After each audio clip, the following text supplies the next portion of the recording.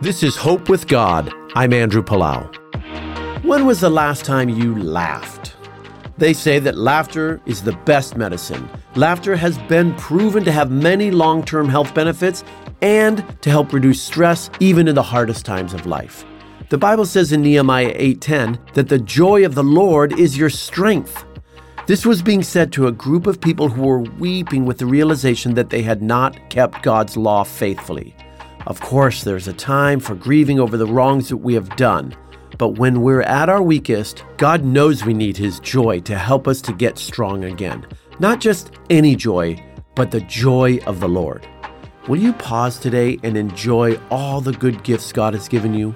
Thank Him for His kindness and for His faithfulness. Even if you're going through a serious time, it's okay. Go ahead. Let yourself laugh. Let the joy of the Lord be your strength.